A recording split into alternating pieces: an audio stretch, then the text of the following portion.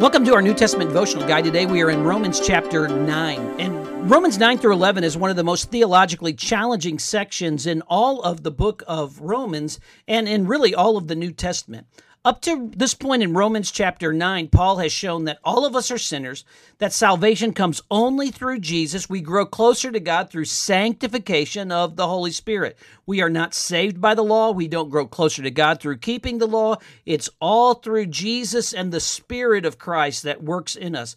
Now, many Jews probably thought that Paul was a traitor to Jews and Judaism because he's calling them to accept Jesus and calling them out of legalism and keeping the law to trust Jesus. And Paul shows his burden in the first 5 verses where he talks about it is his great sorrow and continual grief in his heart for his own countrymen. He says that he would even be accursed. That would mean he would face eternal punishment if just the nation of Israel would have their eyes open to the truth of who Jesus is.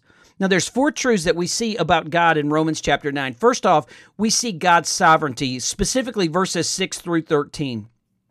Now, God exercises his sovereign will to accomplish his perfect and his desired plan. And we may not always understand that, but here we see God's sovereignty in verses 6 through 11. It is the purpose of God that he shows in election, especially of this nation of faith followers in the nation of Israel. He says, look, it's not about their natural lineage in verses 6 through 10. And he ultimately says that even though they may have Jewish roots, they may not be children of the promise. That's the picture. And then in verse number 11, notice it says that the purpose of God according to his election might stand not of works, but of him who calls. Then he shows how God chose Jacob over Esau, the younger over the older, not because of personal merit, but because of his election. That's what he did in this sovereign hand of choosing whom the descendants that would be the nation of Israel would comprise. Not only do we see God's sovereignty, but then we see God's righteousness in verses 14 through 18. God is right to show mercy and compassion on whom he wills. Verse 18, he'll have mercy on whom he wills. And by the same token, and on whom he wills, he may harden. The picture of God is that he is sovereign and that he is absolutely righteous. Thirdly, we see God's justice. In verses 19 through 21, Paul really lays out the argument.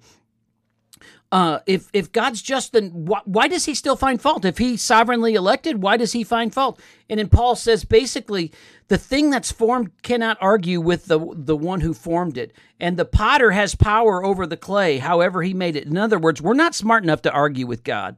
In verses 22 through 24, it shows us that God has purposes that are far beyond us that we may never understand.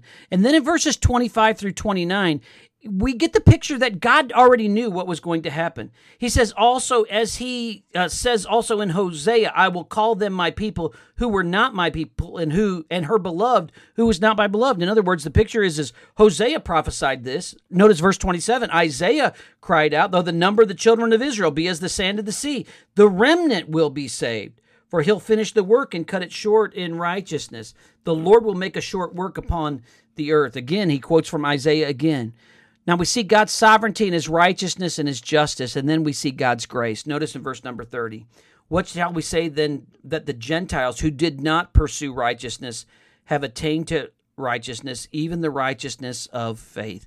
The picture is that Gentile sinners who couldn't and didn't try to obtain righteousness by keeping the law were saved by grace through faith.